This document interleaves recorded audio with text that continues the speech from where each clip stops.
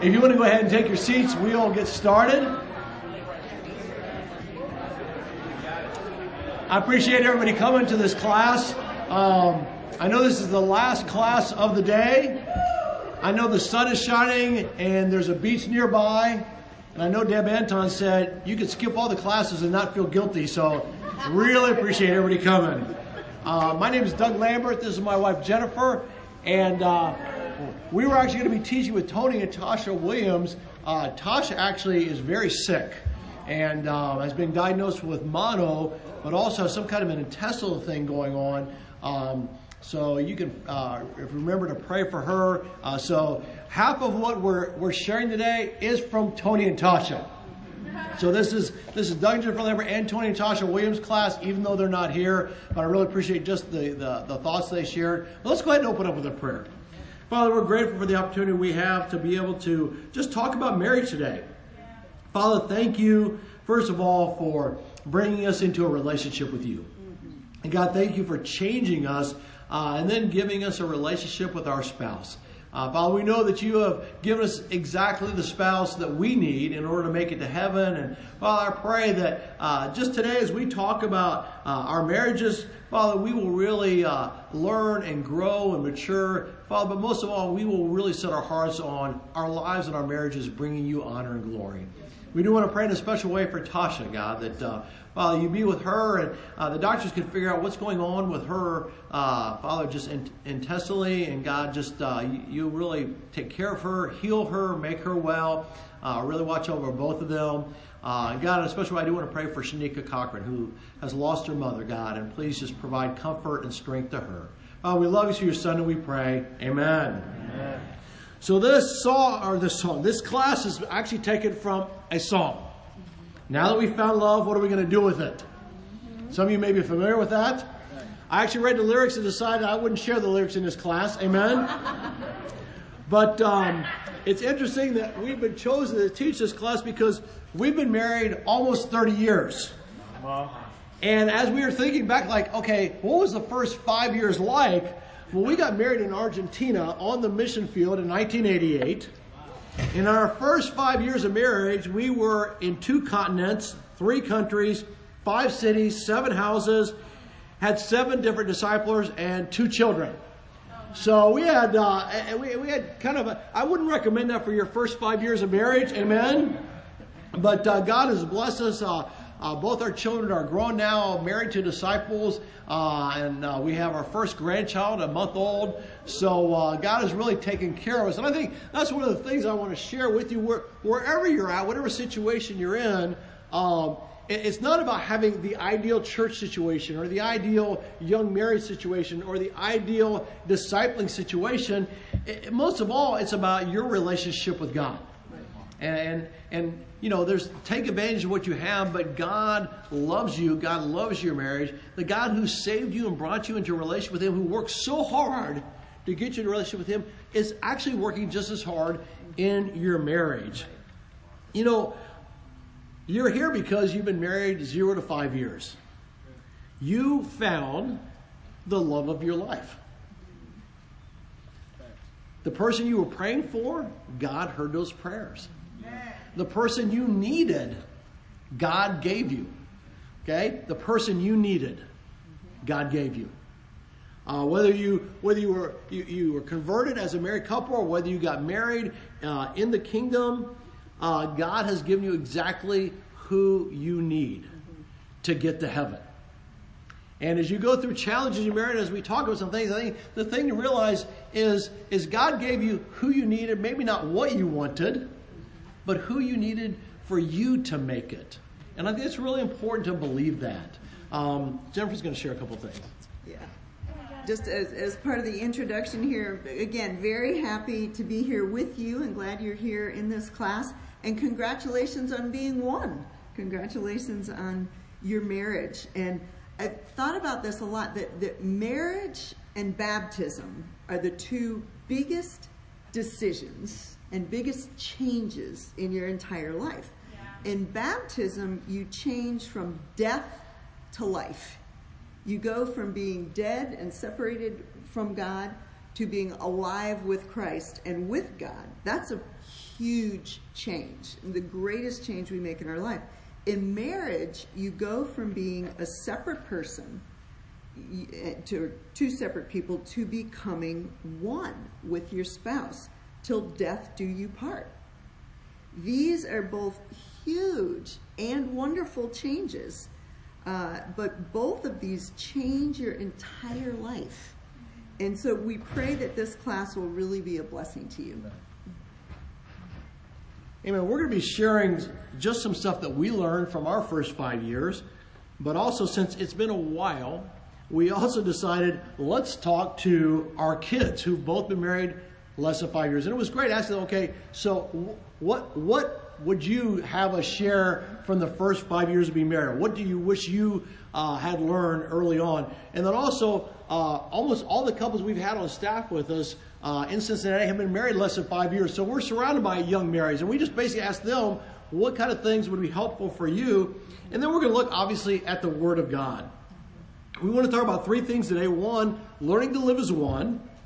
Number two, learning to be part of the larger spiritual family. And then number three, learning to be a light to your community. Turn to Ephesians chapter 5. You know, this is a passage that gets read at almost every wedding. It's actually not a wedding passage, it's a marriage passage. Because it's actually really easy when you get married. Because you're just fired up, right? I mean, there she comes down the aisle and you're like, oh my gosh, you know, I'm marrying an angel and he looks the best he's ever looked and probably the best he'll ever look. I mean, he's wearing a tux. I mean, probably never going to wear tux again. But I mean, it's this amazing moment and it's incredible.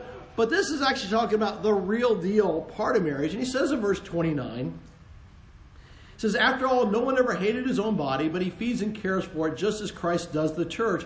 For we are members of his body. For this reason, a man will leave his father and mother and be united to his wife, and the two will become one flesh. This is a profound mystery. But I'm talking about Christ and the church. However, each one of you must love his wife as he loves himself, and the wife must respect her husband. You know, it's interesting that he compares marriage to the church, because in the church, a whole bunch of different kind of people come together to become one body. And we talk a lot about the diversity in our church, and I think sometimes we highlight the racial diversity or the ethnic diversity, and that's powerful, but our diversity is even deeper than that. We're like all different from each other. Most churches in our society are made up of people that are pretty much like each other. Not just racially, but even socioeconomically, and a lot of times personalities. And there are churches that are geared to the millennials, and churches that are geared more toward families, and churches that are geared more toward older. We throw us all together, and then we work on it. Well, marriage is a mystery in that two really different people come together. Right. You know, I share with brothers when we're doing pre-marriage counseling. I try to prepare them. I said there's four things you need to understand about you and your wife. First of all, men and women are different, like really different. Like when we were first married, this is to my shame, I'll share this. But you know what, the brother was just not doing what he needed to do. I'd say, bro, you just need to suck it up. So I tried that in our marriage. My wife would get emotional, and I'd say, honey, look, you just need to suck it up. Worked with the brothers, right? And after 2 or 3 times saying that, one time I said, honey, she said, do not say suck it up, because that doesn't help me at all. I'm like, oh, okay. Now, some of you are laughing because you figured that out before you got married. I had to figure it out. But men and women are different. And I said the second thing you have to understand is that you and your wife are very different from each other, just as people. Right. It's not just the difference between men and women. I said, but different as people. Right. I said the third thing you need to understand is your wife is different from all the women. You can read a book on how women are, but that doesn't mean that your wife fits in that. Right. Because every person is unique. And I said, and the last thing, and this is the hardest thing of all, is your wife is different from herself, sometimes on a daily basis. Because what made her really happy last week doesn't work this week. And I said, so I said, you can't ever just go, oh, I got it figured out. That's why we have to rely on God. But it's a mystery. Two becoming one. Yeah. It's a mystery, making it work, figuring out each other, your relationship, the sexual relationship, pleasing God, dealing with yourself, dealing with your marriage within the church, dealing with extended family. When you add kids in, you got to look at it as it's a mystery. It's an adventure. It's like a roller coaster, okay? It's not like one of those little teacups in the kiddie ride. I mean, it's an exciting adventure. And you got to look at it that way, that even the challenges of going, like, this is part of the mystery of figuring things out. Right. It's like what we do in the church. We have to work hard in the church to stay one. Right. You know, when we first come in, it's funny. We first come in the church, we're like, it's amazing, everybody's perfect. Then you figure out, no, actually they're not. And so all of a sudden you have to work at it. It's the same thing when you get married. Oh, she's perfect. Oh, actually, wow, she's not. And he's definitely not. But the first thing you got to do is you've got to see it as an opportunity to rely on God. Look, we needed God to get saved. We need God to make it work in the church. And we need God in our marriage. If we needed God as a single person, how much more do we need God in our marriage relationship? But sometimes what can happen is we depend less on God after we get married than when we were single. And we start subbing our spouse in for a lot of what God provided. Look, we need God even more now than we needed when we were single. Our marriage has got to be built, first of all, on each individual's personal relationship with God. Your relationship with God, and then your relationship with your spouse, and then your marriage. And you've got to keep it up. It's just because God has answered your prayers and given you your spouse doesn't mean that you stop praying about it. And your spouse cannot be God for you. No. Look, it's too much for a person to do what only God can do. Right. Wow. And if we're relying on our spouse to be God for us, they will disappoint us constantly. Because they're designed to be your spouse. They stink at being God. Right. They're lousy in that role. There's certain biblical principles. It's interesting. If you look at Ephesians chapter 4 and the first part of chapter 5, there's a whole section called Living as Children of Light before it talks about marriage. Colossians 3, there's a whole section on rules for holy living before it talks about marriage. And what I realize is, honestly, the biggest thing about us having a good marriage is me dealing with my sinful nature.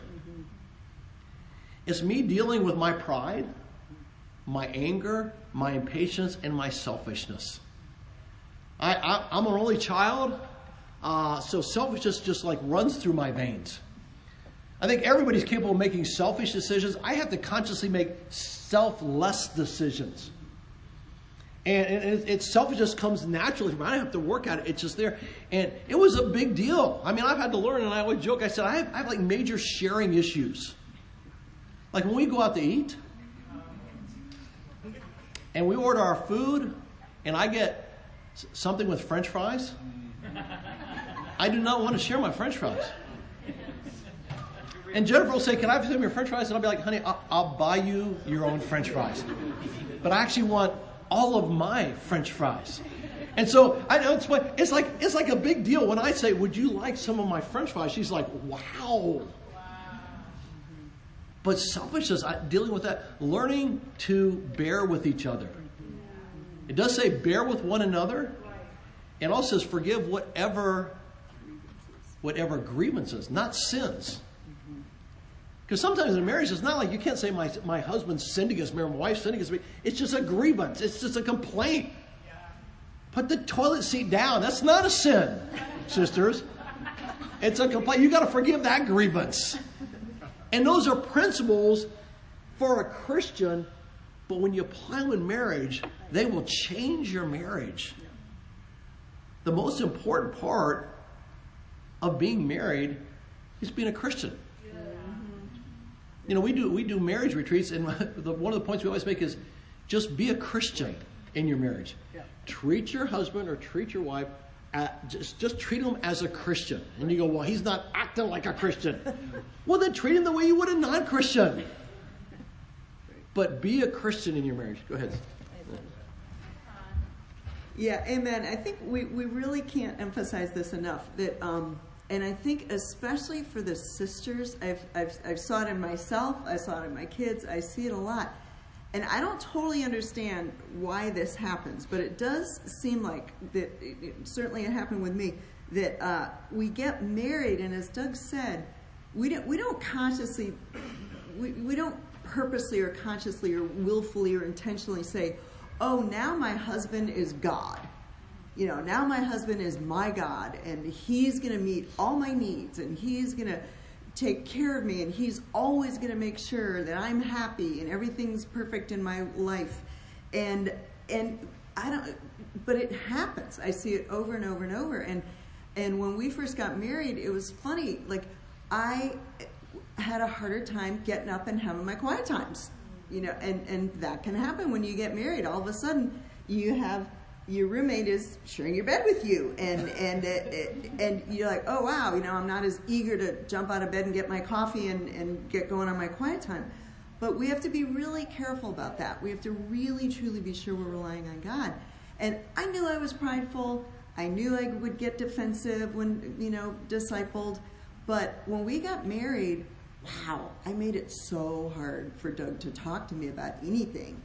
And it took a while, and I, you know, sometimes I'd get all emotional and I'd cry, and he was like so baffled because he thought he'd married this like strong Christian, you know, like he thought he married somebody that, you know, we were on the mission team together, and he's like, oh wow, this awesome sister. And now all of a sudden he's got this basket case, and it's like, what happened, you know? And one time he asked me, he's like, were you like this with your roommates? And I'm like, no, you know, why are you being mean to me? And I was just like, and he's just like, what in the world? But I think it's so important that we stay close to God. We always have to stay close to God. Is anyone in this room, did any of you become Christians after you were married? A few of you, okay. So one challenge with that is, you know, God's design for marriage is that the husband is to lead the wife, and the wife is to submit to her husband. And in the world, it doesn't always go that way. And sometimes the wife is very strong and, you know, dominant, and that can be a real adjustment. I mean, even as Christians, we have to obviously always work on that and be careful that we are letting our husband lead. But then, you know, but God's plan is perfect. He designed it that way. We have the Holy Spirit, and God will help us live in the roles that He designed us to live in. Now, you know, the rest of you, if you were already Christians and then you got married, so you dated as disciples, and now you're living with only one roommate. Amen. That's awesome. Who is the opposite sex, and that's a huge change. Huge change. Now you're having sex with your roommate. That's a huge change. You are figuring out finances together. You're sharing a closet. You're buying furniture, food, decorating the house. Now you have to deal with 2 sets of parents. That can be challenging. When you're dating, you see each other at church and on your dates, and then you go home to roommates. And if you've had a bump or you had a little annoying thing happen on your date or something that kind of drove you crazy, you go home, you process it alone, or you process with your girlfriend, you know, or the sisters, you're talking to your roommate, and yeah, our date wasn't that great tonight. This happened, and he was being like this, and then I was being like this. And so you process it, and then by 2 days later, you're like, oh, I can't wait to see my boyfriend. Oh, he's so amazing. Oh, I can't wait. And you're all excited. But when you're married and you go out on a date and something annoying or frustrating happens, and you go home and the person you're annoyed with is your roommate, and you don't have somebody else to, you know, let off steam with, because that's the person you're frustrated with. And so this was actually an insight that Victoria gave me. She said, you know, when we're dating, I mean, I just was so in love with Adam, and I just did, you know, it's like, okay, yes, let it slide, you know, whatever. I just love him so much, and I didn't want to make a big deal out of anything. But then we get married, and it's like, whoa, these little things that you used to have a few days in between, and they'd sort of disappear on their own. you don't have that anymore. And so you've got to stay close to God. And the thing, and you need to seriously write a list, put it in the front page of every journal you own, of all the wonderful reasons you married that person. Because there are those times when you can't figure out, why in the world did I think this brother, this sister was the one for me? What was I thinking? And so you need to, in those great moments, write it down, make a big poster of it. This is why I think they're amazing, and pray to God to remember that. And remember, you are definitely not alone. There are many people to help you. Amen. Amen. Amen. And I think that's so important, because these are things that, if you're not walking closely with God, become major issues in your marriage. Right. And you've got to rely on God and process stuff with God. I always say, sometimes people think, well, I could just like vent out everything I'm feeling to the person and all that. Yeah, understand. We actually have a safe place where we can vent everything. Right. And it doesn't affect the relationship. And that's God. Right. I mean, you can literally say anything to God that you're feeling, and He can take it. But sometimes if you come on to the other person, you can cause some damage there. Right. And it takes time to recover. So when you feel like, I've got to vent with the Lord. That's what prayer is. I mean, read the Psalms. David, like, majorly is venting with God.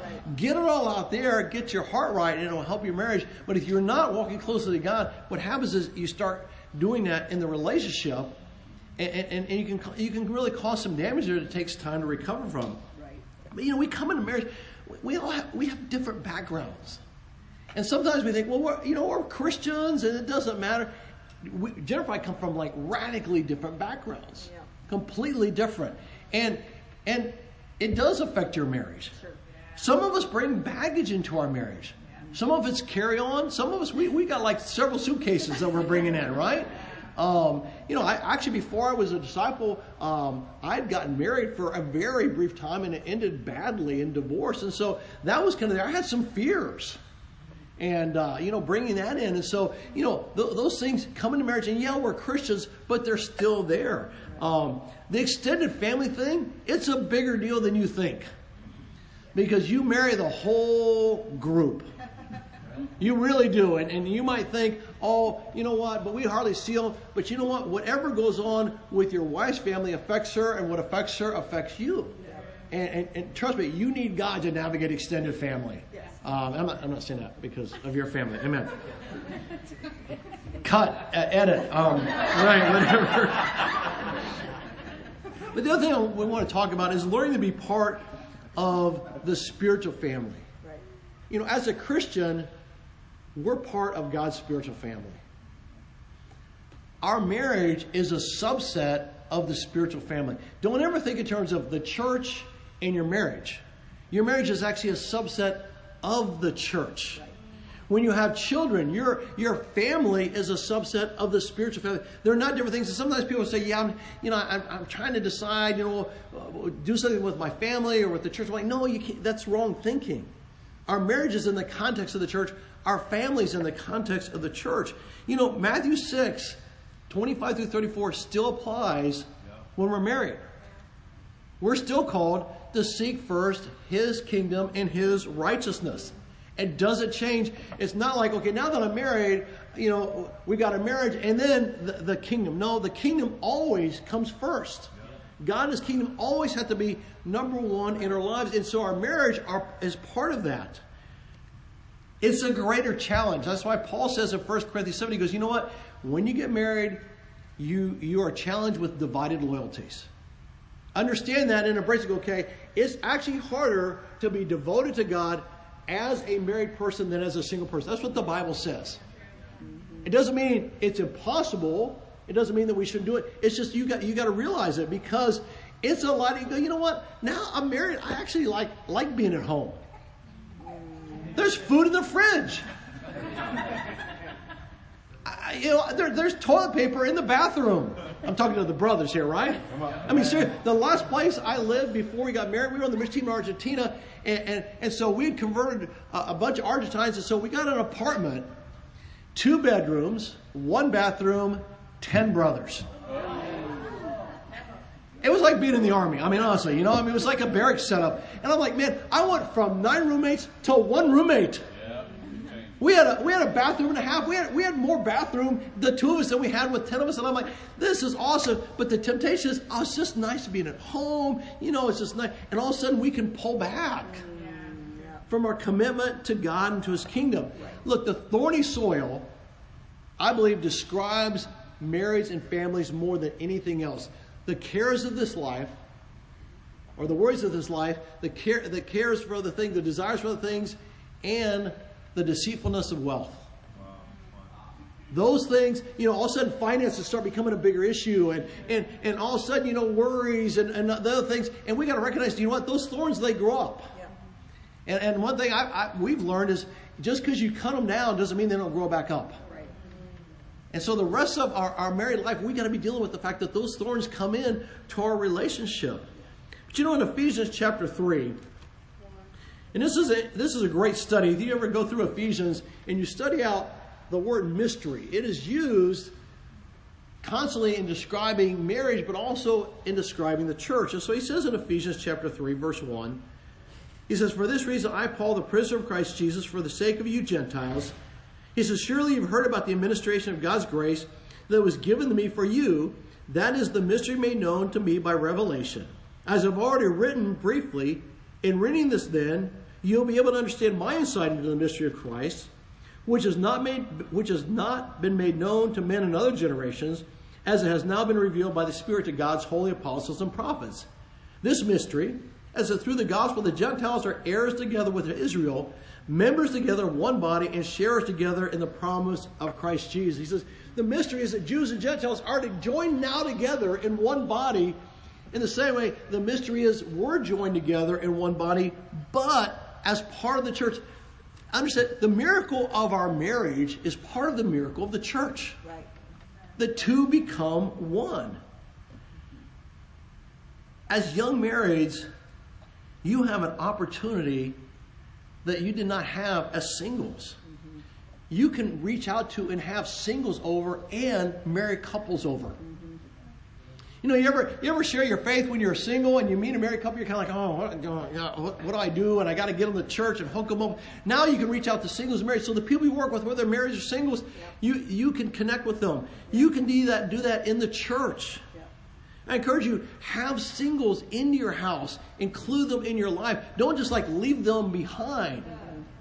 But you have a great opportunity to provide kind of a refuge for the singles. Remember, think about what it would be like to be able to be at a married house when you were single. Be that for the singles. Spend time with older married couples in the church. Learn from them. Learn from what they did right. Learn from what they did wrong. Believe it or not, the singles and college students in your church are watching you. They are watching you and they're wondering, what will it look like if and when I get married? Mm-hmm. Will I be more engaged or less engaged? Mm-hmm. Will I step up in the church or will I step back in the church? Will I appear in my marriage? Will I use to strengthen the church, or will I disappear into my marriage? Will I be an example of resolving conflict, or I will be an example of conflict going unresolved? Will I be stronger spiritually as part of a couple, or will I be weaker spiritually? And in this, it is super important to get discipling. Yes. How many of you got pre-marriage counseling before you got married? All right. I'm not going to ask you to raise your hands on this one, but how many of you have continued to get post-marriage counseling or post-marriage discipling? I really believe at the beginning of your marriage, you should have a weekly time with another married couple to talk about your marriage. Just because you said I do doesn't mean you got it all figured out. I mean, we're so invested in pre-marriage counseling. Well, pre-marriage counseling is easy compared to real marriage. It's like counting the cost of somebody. Hey, will you give up everything? Absolutely. I mean, I've sat with people in my living room and they're like, I'll die for Jesus. And then 2 weeks in, they're like, oh, my parents are unhappy. I don't know if I can be part of the church anymore. You know, pre-marriage counseling, oh, yes. And then you get into it, it's like, oh, yes, no matter what happens, I'll forgive him. Oh, well, actually, no. I didn't mean I'd forgive that. You still need people in your lives. Remember when we first got to Cincinnati, and there was a lot we were doing with the church, and a brother came up and says, hey, we really need help in our marriage, and could we get together with you guys maybe a couple times a month? And I said, bro, honestly, right now, I don't want to make a commitment to you that we can't fulfill. We're not going to be able to do it. I said, but you know what?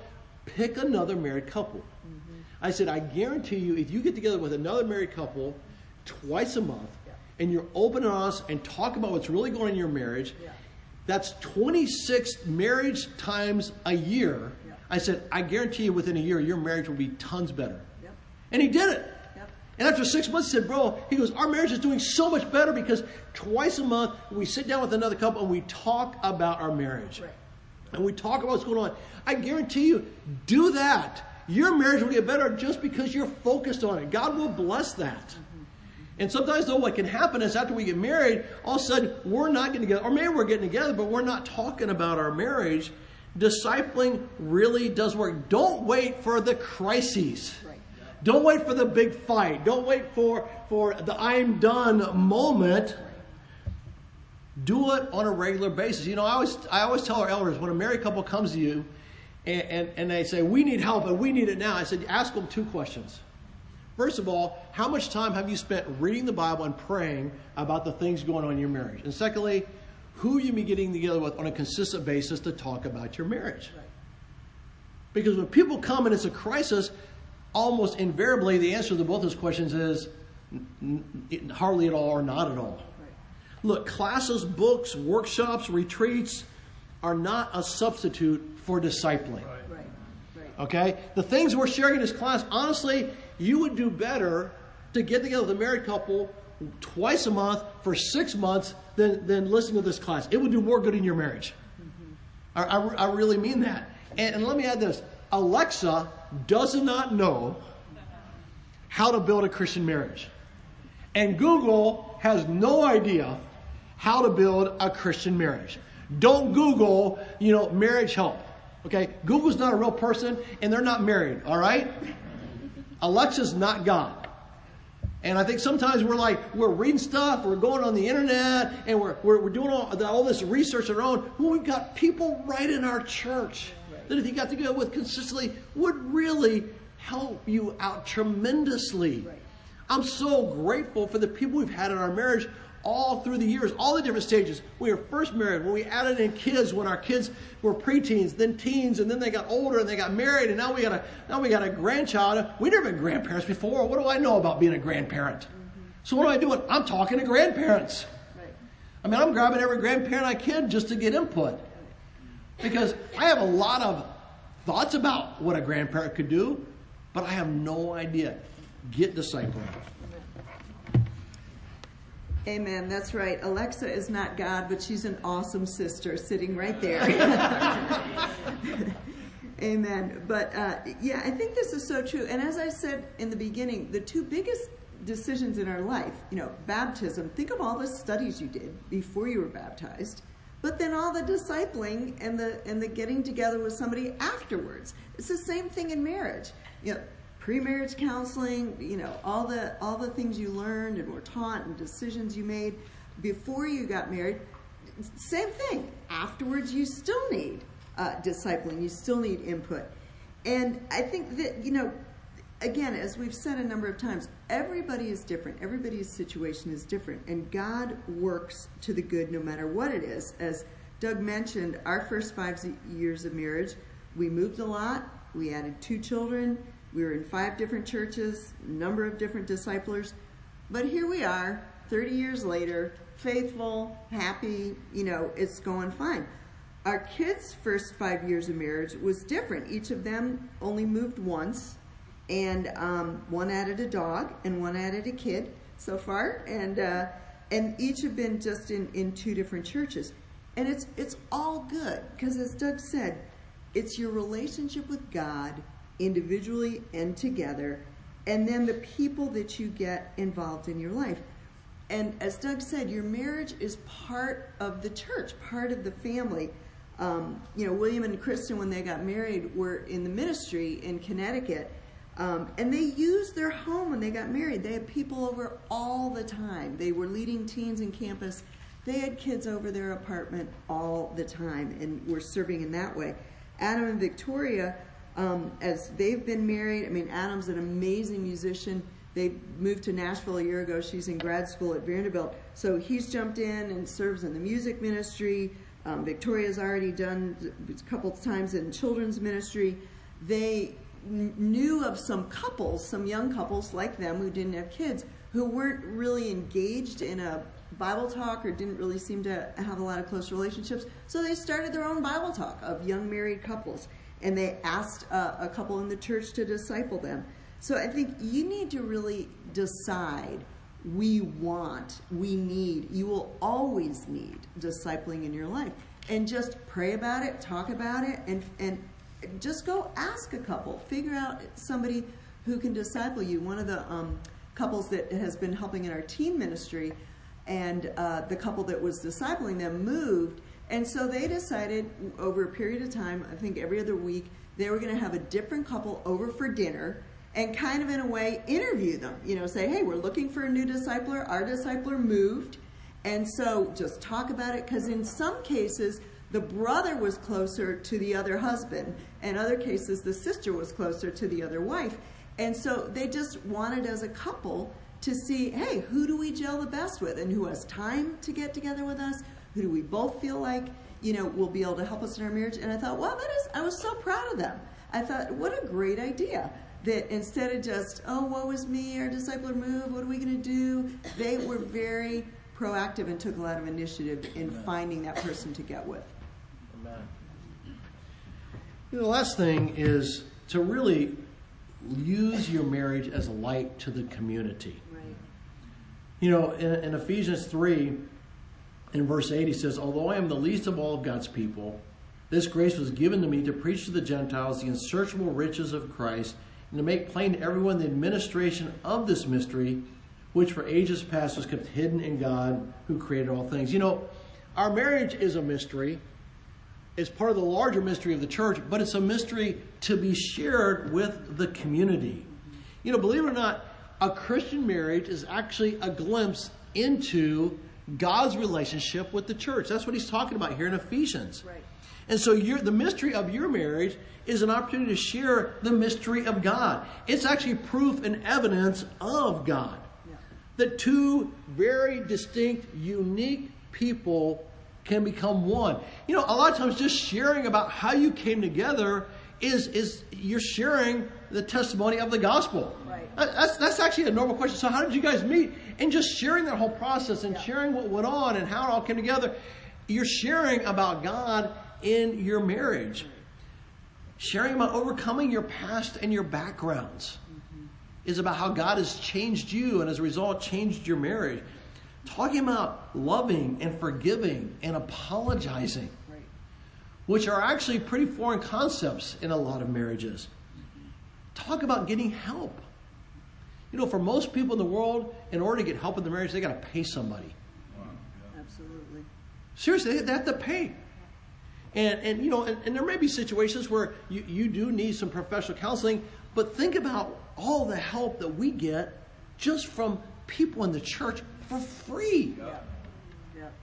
And it's powerful to just share about that. Say, yeah, we had a bump and we couldn't get it resolved, but we got together with a couple at our church and they really helped us. People are like, say what? Yeah. Yeah. Believe it or not, as you have children, your marriage will help them come to faith in God. Yeah. When our son was 10 years old, Jennifer asked him, to write down a list of what makes a great dad. The first two things he wrote down were always love your wife and always treat her well. I'm like, how about that? The two most important things for him, for a dad, was how I was with her. And I thought, wow. And our kids were inspired, I believe, in part to become disciples and to have the marriage they have by our marriage. So your marriage will be part of helping your kids become Christians. It's a powerful tool in helping other people become Christians, reaching out to couples. And I think sometimes we can feel like, oh yeah, but you don't understand, we got issues in our marriage and we're having bumps, we got things to work through. Like couples in the world don't have any of those things. But when you just share, we're dealing with this, that. I mean, it's amazing. And we had to learn this, and we had to work on this, and we had to share. It's funny, whenever I share about being an only child and dealing with selfishness, only children in marriages are all like, oh my gosh, wow, because nobody talks about stuff like that. It's funny, even we have neighbors across the street who are Jewish, and we've been reaching out to them really the whole time we lived there, almost 5 years now. And they're impacted. We become their best friends. They're impacted by marriage. It's funny. They love us. They love our marriage. They actually love our church. They love our friends. They just haven't made Jesus Lord yet. But our marriage, we're like the couple they most like to hang out with. Yeah. And your marriage doesn't have to be perfect to do that. Right. Look, the world is messed up. Yes. But let me tell you something. Marriages and families in the world are really messed up. Mm-hmm. I mean, they're like really, really messed up to the point people don't want to get married. Mm-hmm. We have the individual and collective ability to redefine marriage for our communities. Your marriage is an incredible light. Matthew 5 says, no one lights a lamp and then covers it over. Right. Let your marriage shine. Talk about your marriage. Right. Talk about it. Talk about things you're working through and things you're learning and help you're getting, and even about bumps you had and how you overcome them. I'm not talking about the way the world talks about, where they're trashing their spouse. Right. But talk about it that way. It will blow people away. And when you talk about the help you're getting, people will light up like, I want help. We need help. Yeah. We want to be part of a group where marriages are helping other marriages. Yeah, I think simply, I just really want to encourage you, as Doug said, our marriages are an incredible light in this world. They really are. And make a list, of the coworkers you have, of the neighbors you have, of maybe other family members who maybe live close.